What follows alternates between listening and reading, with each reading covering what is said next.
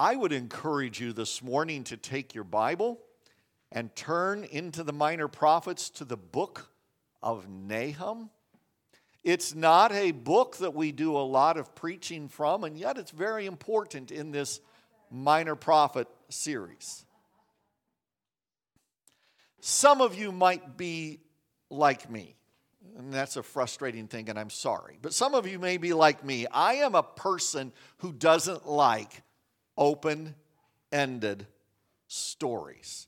I want things to come to an ending. I want things to wrap up. I want them to come to a conclusion. I want to believe that in the end, it'll all be worked out.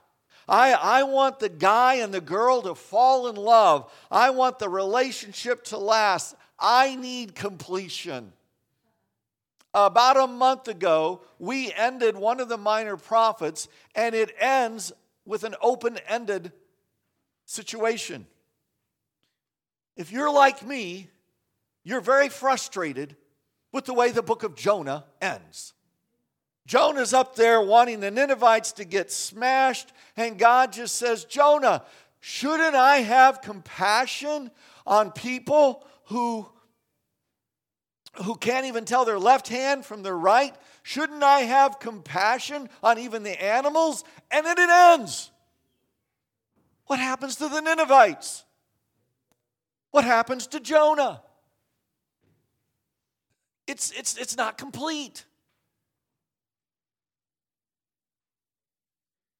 Nahum is kind of the sequel. If I were doing a movie, it would be 100 years. After Jonah, there's Nahum. Nahum brings the sequel. Now, Nahum tells us what's going to happen. It's still a few years after him that it does, but Nahum is the sequel. You know, we look at Nineveh and we go, what happened to Nineveh? What changed in their world? What difference did it make in the long run? 100 years ago, 100 years ago in this great city, there was joy because they had been saved from near destruction. They had listened. They had listened to this prophet who had been 3 days in the digestive tract of a great fish. And when he came out, his skin was blanched and white. And he came walking and trudging into the city. And he said, God's going to destroy this city in 40 days. And they listened, from the king down to the least of them. They listened and they changed and they repented. But that was 100 years ago. 100 years ago, there was dancing in the streets because of the realization that the God of Abraham, Isaac, and Jacob had spared them, that God in His grace had shown compassion to them. But that was 100 years ago. In the ensuing 100 years, they had not only been a great city, they had become the capital of the nation of Assyria. And now it's 645 BC. For crying out loud, these are modern times. These are the times when things have advanced. The past century, Nineveh had gotten along very well without the God of Abraham, Isaac, and Jacob. In fact, their gods were so powerful, they had overrun the God of Abraham, Isaac, and Jacob. They had just completely destroyed the northern kingdom of Israel. They had sent them all out to exile. Nobody was left except a few. They had destroyed the fortified cities of Judah. They had started to come into Judah and take over. Who needs the God of Abraham, Isaac, and Jacob? We are getting along very fine, thank you. In fact, one of their kings, Esarhaddon was his name, made this boast at one point. He said, I am powerful. I am omnipotent. I am a hero. I am gigantic. I am colossal. And nobody in the known world at that time had the power to do anything about it. Now, at first blush, we say, how could they forget? How could they forget what God had done? How could they forget being spared? How could they do that? And yet, I would say, like Nineveh, most of us all too often can forget the work of God in our lives. All too often we approach God with kind of a "what have you done for me lately" approach. The prophet Nahum was focused on the city of Nineveh. As I said earlier, by this time it had become the capital of Assyria. So by bringing God's judgment on the capital of Assyria, what he's doing is bringing God's judgment on the empire of Assyria. His message is not a pretty message. His message is a message of death and destruction and divine wrath and retribution. But, as with any part of God's Word, when we really look at it, we learn not only about what God thinks, about what God's going to do, we learn about God and how we can respond to Him. Today, as we look at this prophecy, I want to explore some of the characteristics about God, and I think we'll be left with one final reality. When it comes to our relationship with God, there's no middle ground. We either love Him or we don't. We serve Him or we don't. He doesn't leave us a lot of wiggle room. The first 9 verses of chapter 1 of Nineveh, and by the way, of Nahum. By the way, Nahum is the only minor prophet that refers to itself as a book. So it may have been that he uttered his prophecies about Nineveh, but then he wrote them down. And so it says, a prophecy concerning Nineveh, the book of the vision of Nahum the Elkoshite. We don't know much about Nahum. We don't know where Elko was, but we have it here in God's Word. And the first 9 verses in this prophecy give us a portrait of God. We're going to get kind of an overview, then I'm going to circle back, and we're going to look at it in more detail. We find in verses 2 through 6, look at these descriptors of God. Verse 2, God is a jealous and avenging God. The Lord takes vengeance. The Lord is filled with wrath. The Lord takes vengeance on his foes. He vents his wrath against his enemies. That's not a politically correct, user-friendly picture. God is a God that deals with things in a final way. But let's get the rest of the picture. The Lord is slow to anger, but great in power. The Lord will not leave the guilty unpunished. When Nineveh describes that, when Nahum, I got to say Nahum, not Nineveh, okay. When Nahum describes that, he's actually reaching back to God's own description of himself in Exodus chapter 34. When Moses wanted to know who God is, and he said, I want to see you. And God said, you can't see me, but I will pass by you, and you can see, because if you see me face to face, you won't live. But I'll pass by you, and you'll see me as I pass by, as I've walked on by. And as he passes by, God says, the Lord, the great God who's full of compassion and slow to anger, who forgives. And so Nahum reaches back and he says, this is who God is. He's a God who is slow to anger. He's great in power. He doesn't leave the guilty unpunished. He is a God of justice. And he talks about how his way is in the whirlwind and the storm and the clouds and the dust at his feet. You get this idea that he is completely over all of nature. He rebukes the sea. He dries it up. He makes the rivers run dry. The mountains quake before him. We just read about that. Why don't I fear when the mountains quake and melt into the sea? Because God is the God who can make the mountains quake and fall into the sea. He then is my refuge. Who can withstand his indignation? No one. Who can endure his fierce anger? His wrath is poured out like fire. The rocks are shattered before him. And then all of a sudden the prophet says, the Lord is good. In all of that, you get all of this turmoil and everything and power, and you stop and you say, the Lord is good. The word good literally means he's friendly. He's desirable. He's pleasurable. He's morally good. He's a refuge in times of trouble. He's a safe place.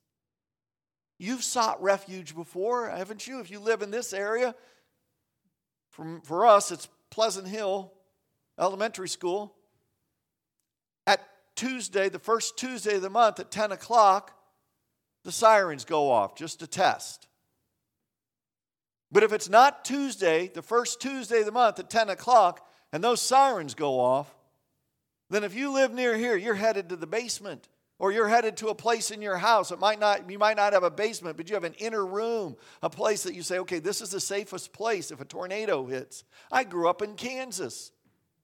I'm familiar with tornadoes. I'm familiar with being in the basement. In fact, I got really smart. When I was in 4th grade, I moved to the basement. It wasn't about the tornadoes. It was just being on my own, big guy, 9 years old, to get my own room in the basement. But we seek refuge. God says, I'm your refuge, especially in times of trouble. We get to verse 8, and we understand that here's this God who cares for us, who cares for those who trust in him. We will circle back to that as well. But for Nineveh, look at verse 8, there's this overwhelming flood. He's going to make an end to Nineveh. He will pursue his foes into the realm of darkness. God says, I'm going to pursue Nineveh. They don't have a refuge anymore. They have gone far against me. This prophecy comes at the height of Assyrian power. I'm going to describe a little bit of that and keep it as G-rated as I can as we move on. But then we get to this verse 9. Whatever they plot against the Lord, he will bring to an end. Trouble will not come a second time. It's very interesting, that particular verse, because it is speaking about, and commentators go back and forth. Some say he's speaking about Israel's enemies. Some say he's speaking about the nation itself. Some say it's both. It could literally be translated this way. Instead of whatever they plot against the Lord, it could literally be translated, what do you think about the Lord? Now, the two go very well. Because if I'm plotting against the Lord, I don't think very highly of him. I think he can be plotted against. But I like that phrase, what do you think about the Lord? What do you think about God? Because what you think about God matters. What you think about God matters. If you think God is just another God among gods that you can put on the shelf and they all kind of come around at times when you need them, then you've reduced God. What do you think about God? Whenever I come across that idea, I'm always reminded of a book written many years ago by the late A.W. Tozer. It's Knowledge of the Holy. And early on in that book, he makes this statement. We tend, by a secret law of the soul, to move toward our mental image of God. What you think about God matters. What I think about God matters. Some of us want a good and safe God. We want a just God who's good and safe, but we don't want the avenging God. We don't want the God who gets angry and punishes sin. We don't want to think about God being a God of wrath. We just want him to be good and safe and kind and gracious and loving. And the reality is you can't have one without the other. God is saying to the nation of Nineveh, and he's reminding his own people of Israel, that I am the God who is perfect and just and holy. You see, the people of Judah have their faults, and God, like a loving parent, is aware of the fact that his kids have their faults. He's called them a stiff-necked, stubborn generation at times. He gets it. But Assyria has become the international bully. They have become the international bully. And you know what? I'm going to tell you something. And at my stage of life, it's you mess with my kids or you mess with my grandkids, then we're in trouble. You're in trouble. I am going to come at you with everything I've got. Now, I have to remember that vengeance is not mine, so I have to tame it down a little bit. But man, I'm a papa bear. I'm a protector. God says, I'm a protector. You don't mess with my kids. And when you turn to him for safety, he not only can provide it, he has the power to do so. What we think about God matters. Do you think God loves you? Do you think God cares for you? Do you think God walks with you? Do you think God is aware of you? Do you think God wants what's best for you in his overall scheme? What we think about God matters. In the remainder of this first hymn, verses 10 through 14, and I didn't say that earlier, there's 2 hymns divided into 3 chapters here in Nahum. This is the first one. We discover God's promise. Here's God's promise to Nineveh. They will be entangled among the thorns. They will be drunk from their wine. They will be consumed like dry stubble. From you, Nineveh has one come forth who plots evil against the Lord and devises wicked plans. This is what the Lord says. Although they have allies and are numerous, they will be destroyed and pass away. Although I've afflicted you, Judah, I will afflict you no more. Now I will break their yoke from your neck and tear your shackles away. The Lord has given a command concerning you, Nineveh. You will have no descendants to bear your name. I will destroy images and idols that are in your temple of your gods.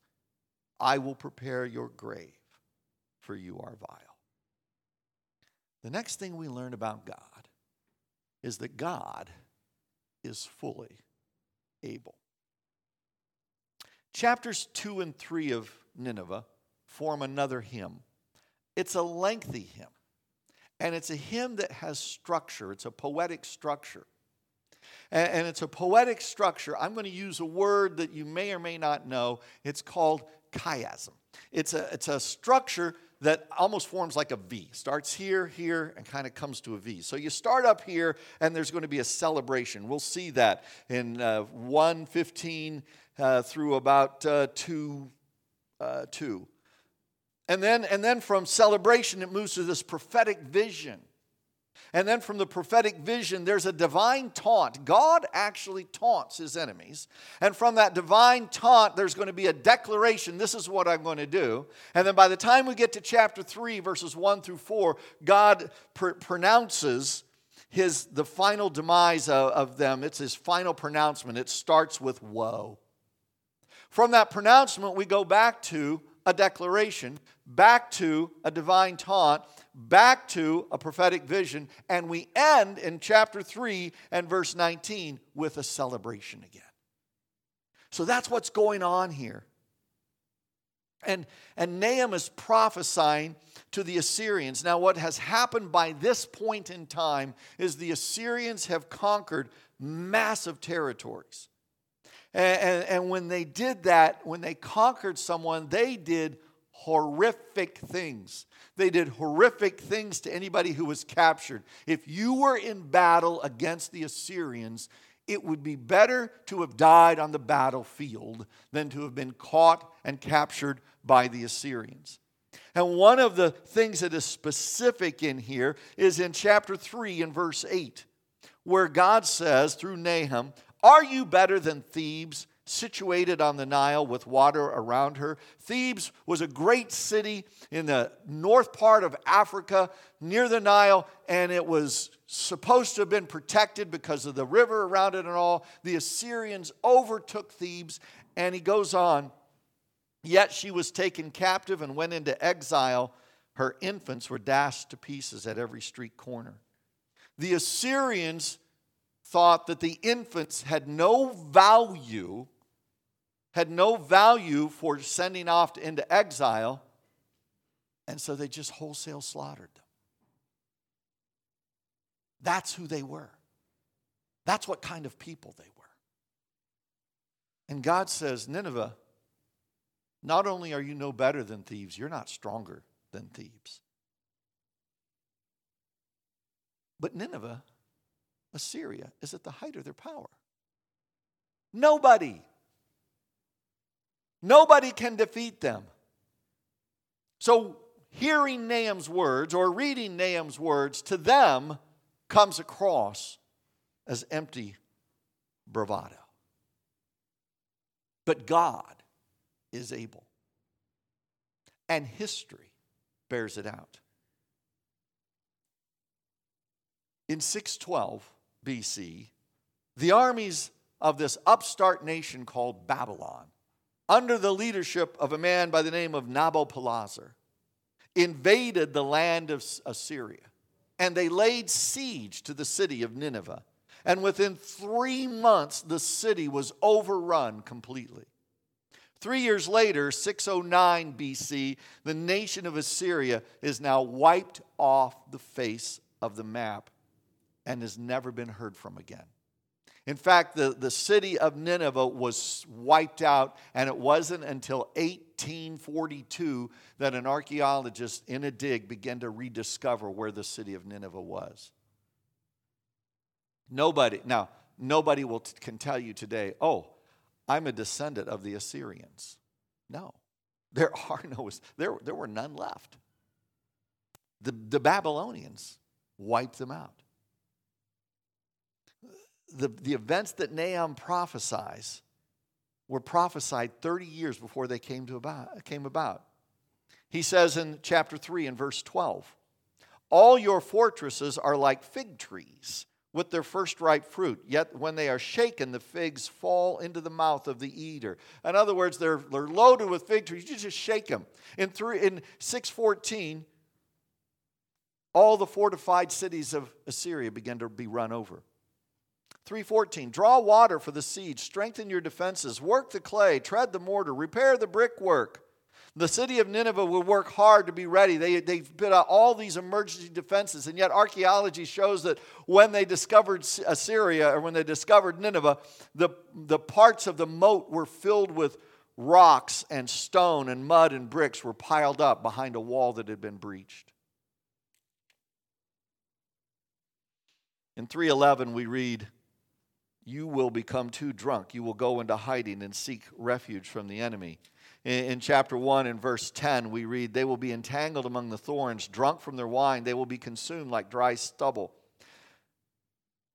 A historian named Diodorus wrote in 20 BC that the Assyrian king, during the siege, had distributed meats, liberal supplies of wines, and the soldiers were attacked by the enemy at night because they were so drunk they were asleep and the enemy prevailed. In 1:8 we read, an overwhelming flood will make an end to Nineveh. He will pursue his foes into the realm of darkness. In 2:6 we read, the river gates are thrown open, the palace collapses. In 2:8 we read, Nineveh is like a pool whose water is draining away. Stop, stop, they cry, but no one turns back. Diodorus also described heavy rains that caused the nearby river to flood, breaking down parts of the city wall. Another ancient historian, Xenophon, says that the reports of a terrifying thunder happened during the siege, that there was archaeological evidence that a gate that controlled the flow of the river running through Nineveh was destroyed, so the river just flowed through, it flooded. 1:10, we read, they will be consumed like dry stubble. In chapter 2, verse 13, I am against you, declares the Lord Almighty. I will burn up your chariots in smoke. The sword will devour your young lions. I will leave you no prey on the earth. The voices of your messengers will no longer be heard. 3:15, we read, There the fire will consume you, the sword will cut you down, they will devour you like a swarm of locusts. Each of these verses speak of destruction by fire, and archaeologists have found that the temple in Nineveh was burned, and no other parts of the city, and other parts of the city were destroyed by fire. 1:14, we read about the destruction of carved images and idols. Excavations found that the statue of the goddess Ishtar was lying headless in the ruins of Nineveh. In 1:9, where we talked about what do you think about God, God says trouble won't come a second time. He says no descendants will bear your name. And in fact, in 1:14, we see that again. And these verses speak of a final destruction. Nineveh has never been rebuilt. Assyria has never been heard from again. What do we learn? Okay, Pastor Scott, that's a neat little jaunt through history. God is able. God is able to do all that He says He will do. Not only in the prophecies at the ends of these nations, but God is able to fulfill the promises He makes to you and me. When you see the power of God displayed in Scripture, when you see the power of God displayed in all of this destruction, take a step back and realize God is able. God is able to sustain me. God is able to sustain you. We read it earlier. God's our refuge and strength. He's able. And yet in the midst of all of that, remember when we were reading through chapter 1 and we hit verse 7 and we read, the Lord is good. And you say, how? How can that be? I want you to remember today, God is good. God is a good God. And I think what I see in the prophet of Nahum is that balance. It's a balance that was best described in the very first book of the Chronicles of Narnia, The Lion, the Witch, and the Wardrobe. When the kids are all there and they meet Mr. and Mrs. Beaver.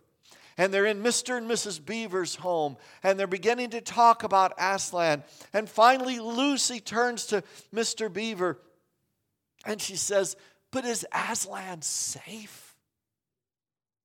And Mr. Beaver says, haven't you heard, child? He is not safe, but he's good. Our God is a consuming fire, but he's good. He's a good God. You see, going back over these descriptions, verse 1 of chapter 1, God is a good God who's also a jealous God. Now, I know we hear that word jealous, and we always hear it in negative terms. We always have this negative connotation. You have something, I'm jealous. I'm jealous of what you have. Or I'm so jealous, I want to control you. But I think there's another word that I think is a better word. It's the synonym, zealous. I'm for something. I'm passionate about it. I will tell you right now, there is a sense in which I am a jealous husband. I will accept no substitutes. My relationship with Charlene is exclusive. That doesn't mean she doesn't have friends. She has friends. She even has friends at work who are men. And you know what? She's very quick to introduce me to them. And they become my friends. But there is a level of relationship I have with my wife that no other human being on this planet shares. When I communicate with my wife via email or text, there are emoticons I use that I never use with any other person.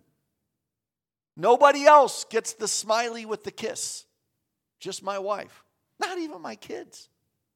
My son would think it was weird. When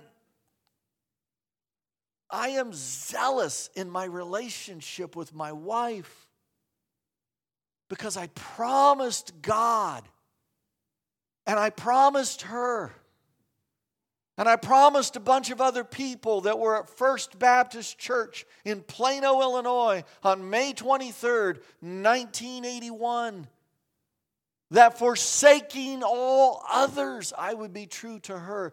God is also a good God who's jealous because He's jealous about our relationship with Him and His relationship with us, and He will accept no substitutes.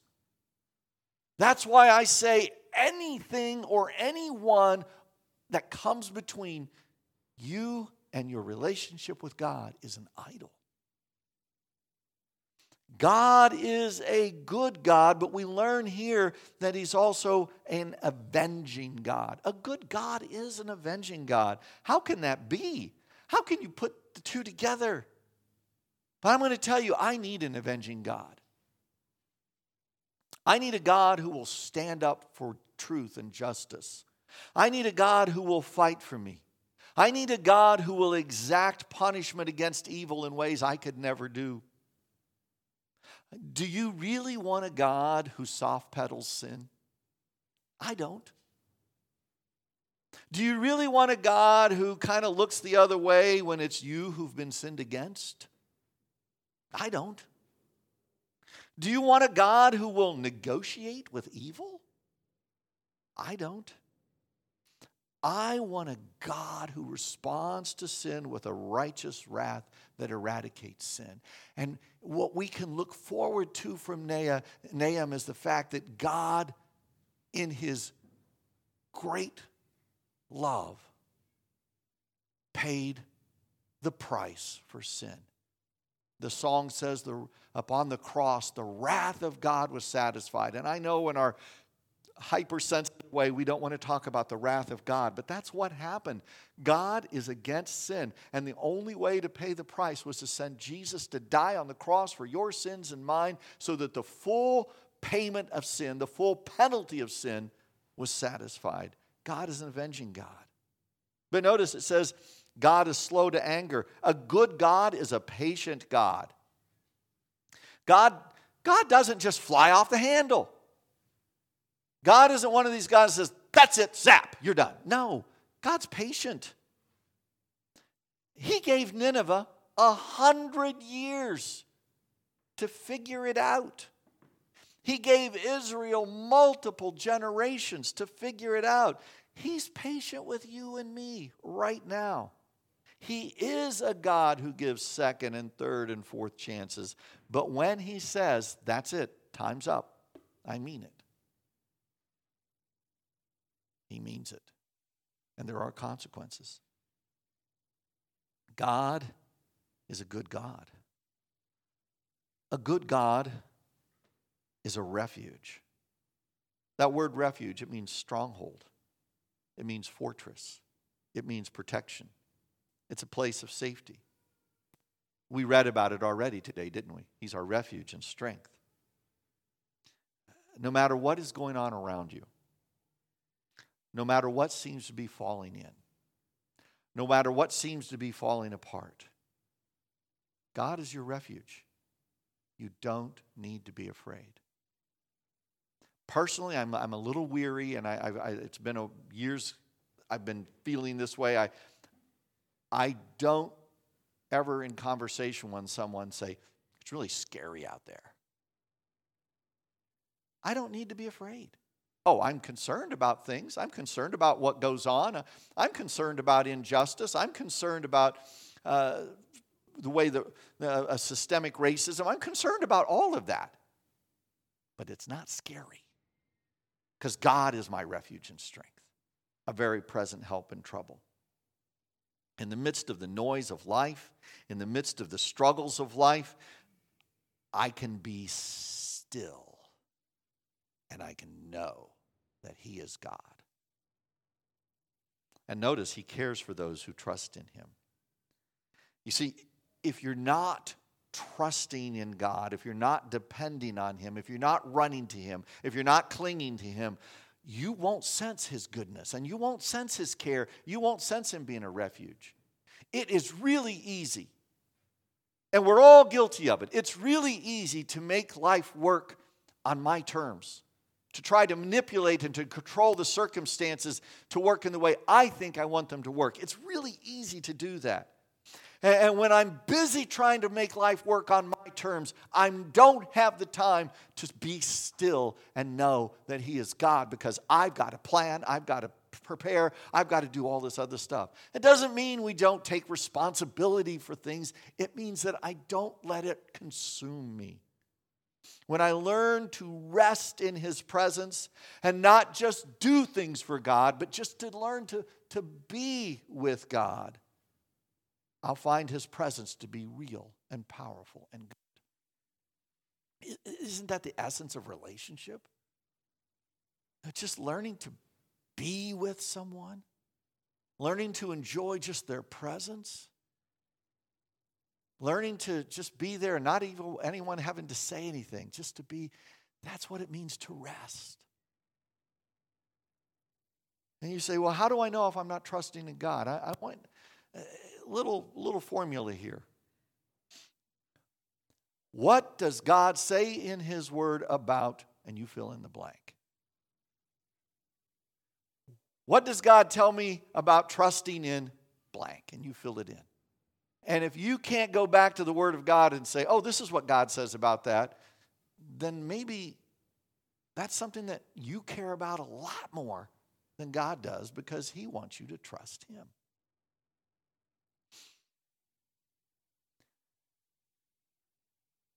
When I was a freshman at Moody, my dad was fired from his church. Lots of wrong reasons. I won't go into those. They were so kind that they made his last day December 31st. So he had to lead the church through Christmas and then be done. He had kind of seen it coming. And for about 3 years had put his name out in different places and never was able to just kind of quietly walk away and go to another ministry. The week after his last day, about 25 or 30 people met in the house that they were going to have to vacate because they lived in a parsonage. So they were residentially challenged, or homeless, however you want to say that. And they said, Pastor Howington, we believe your ministry is still valid. And we'd like you to consider helping us start a new church. Oh, my dad did not like that. He didn't want to be competing with another church across town. Salina, Kansas, where I lived, was about 40,000. 40,000 people in the middle of Kansas is kind of like a small town. Everybody knew everything. But God wouldn't let him say no, and my dad started a church. And he told the people, he said, we're going to trust God in starting this new work. And my wife and I will not take a salary. Now, my older sister was married. She was already living in West Virginia. My younger sister was in high school. I was in college. And my mom and dad had to find a place to rent. And there was just all other things. And for 6 months, my mom and dad believed that God was their refuge and strength, that God was able, that God was fully able, that God was good, and that God would provide. And I'm here to tell you, they never missed a rent payment. They never missed any bill. God provided. I had gone to school for a year before I went to Moody, and in that year, I had been able to be on a full ride scholarship with grants and things like that. And so I worked, and I had saved up enough money that my whole first year of Moody was paid for. And that kind of rolled into the other years. But so they didn't have to worry about my college bill. I remember one day they got a letter in the mail. It was from a friend who had moved out of the area, but knew what was going on. And in the letter was a sizable check. And my friend said, we were praying about you at our church this week, and we felt led to send this to you. We hope you'll be blessed. And it, week in and week out, for 6 months, My mom and dad trusted God. They believed that God was able. They believed that God was their refuge. Now, I'm not saying that God's telling you to do that, but I am saying that God is there. And He already knows what you're going to face today, tomorrow, and He's already there, and He already knows what He wants you to do. He just wants you to cling to Him and to trust Him. In 1:15, God pronounces peace because a good God wants peace for those He cherishes. And notice what it says here, 1:15. Look, there on the mountains, the feet of one who brings good news, who proclaims peace. Celebrate your festivals, Judah. Fulfill your vows. No more will the wicked invade you. They will be completely destroyed. Now, God, the prophet is saying that like it's already happened. It's some 35 years away. But God says, I'm pronouncing peace. And a tangible way from that peace would be one day God's going to remove the Assyrians from there. Then promises, chapter 2, verse 2, promises the restoration of the nation. The Lord will restore the splendor of Jacob. True peace and true restoration only comes from a holy God who's able. We can look elsewhere in the Bible, and it'll point us to that greater peace. Nahum has looked back to Isaiah. How beautiful are the feet of those who brings good news. The Apostle Paul in Romans 10, 11 to 15 speaks of that same peace, where he says, everyone who calls on the name of the Lord will be saved, because as it is written, how beautiful are the feet of those who bring good news. God is a good God. And the question today is, have you come to know God on His terms? Have you truly believed in Jesus who died on the cross for your sins? The sad reality was, Nineveh was treated just as their sins deserved. They went back to being brash and arrogant and warring and harsh and deceitful and prideful. They treated every person with harshness and cruelty. And they got what they deserved. God will allow no middle ground. You can't play games with God and win. Oh, you can play games with Him. You'll always lose. He's a good God, but He's not safe. He's a good God who knew that you couldn't pay the price for your sins, so He did it for you through Christ. And He's a good God who wants you and me to experience His peace. Jesus said, peace I leave with you. Not as the world leaves, give I unto you. How can we experience that peace? We put all of our faith and trust in Him. We truly trust Him as our refuge, as our strength, as our fortress. And when we do that, we then learn what it means day in and day out, how to live in obedience to His word. It's never going to be perfect. It's never going to be, on this earth, we're always going to have to come back and start over because we struggle. None of us reach perfection here. But as we grow, we learn that then I can reflect Him because I am made in His image like every other person, and therefore I need to show others the grace I've received. I need to show others the kind of love I've received from God. I need to be merciful to others as God has been merciful to me. I let Him exact His vengeance in His time. I don't go around trying to get back at someone.